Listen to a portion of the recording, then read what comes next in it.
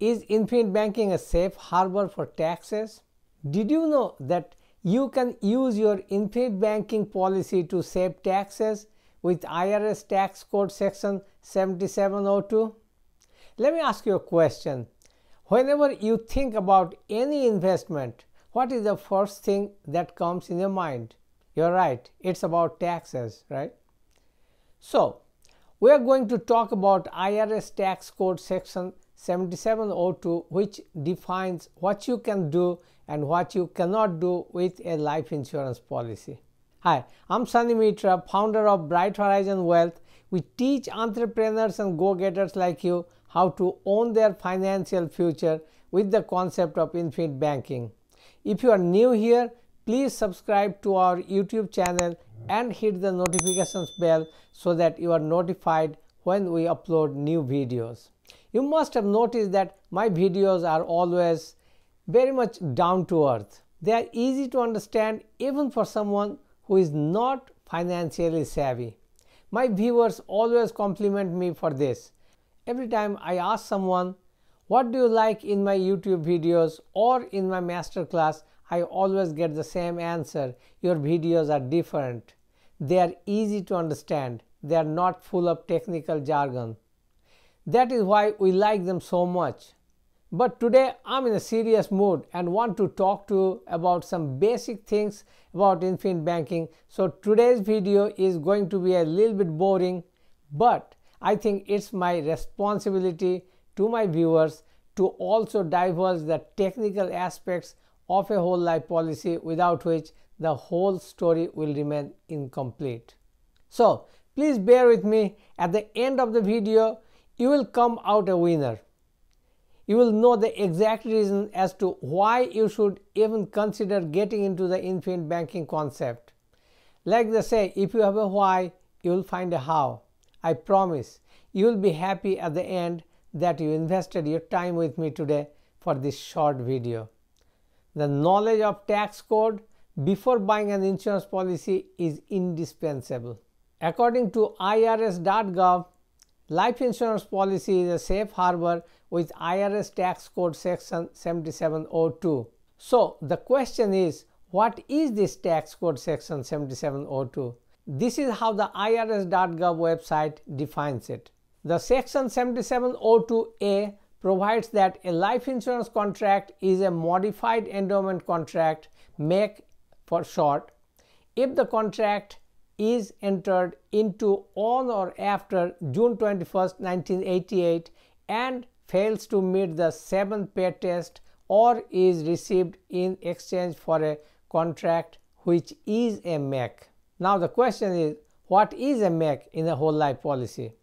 A modified endowment contract is a tax qualification of a life insurance policy whose cumulative premiums exceed federal tax law limits.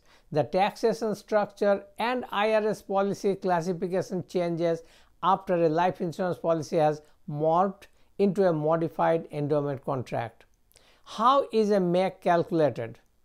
To determine if a contract is a MAC, a premium limit is set. This limit, which is referred to as a 7th pay limit or MAC limit, is based on the annual premium that would pay up the policy after the payment of 7 level annual premiums. That means you can pay up to $1,000 in premium each year without triggering MAC status. Going back to the tax code section, what is the 7th pay test? The 7th pay test determines whether the total amount of premiums paid into a life insurance policy within the first 7 years is more than what was required to have the policy considered paid up in 7 years. Now the question is, why do they call it a safe harbor? In general, under the proposed safe harbor, the service would not challenge the qualification of a contract as a life insurance contract under section number 7702 or assert that a contract is a MAC under section number 7702A, provided the contract satisfies the requirements of those provisions under all of the age 100 testing methodologies of section 3.02 of this notice. What is Section 7702? According to Investopedia, Section 7702 of the U.S. Internal Revenue Service Tax Code defines what the federal government considers to be a legitimate life insurance contract and is used to determine how the proceeds are taxed. The proceeds of policies that do not meet the government's definition are taxable as ordinary income. Proceeds from genuine life insurance contracts are tax advantaged. Sometimes people ask me, can you write off life insurance on taxes? As an individual, when you pay life insurance premiums, they are not deductible on your income tax return.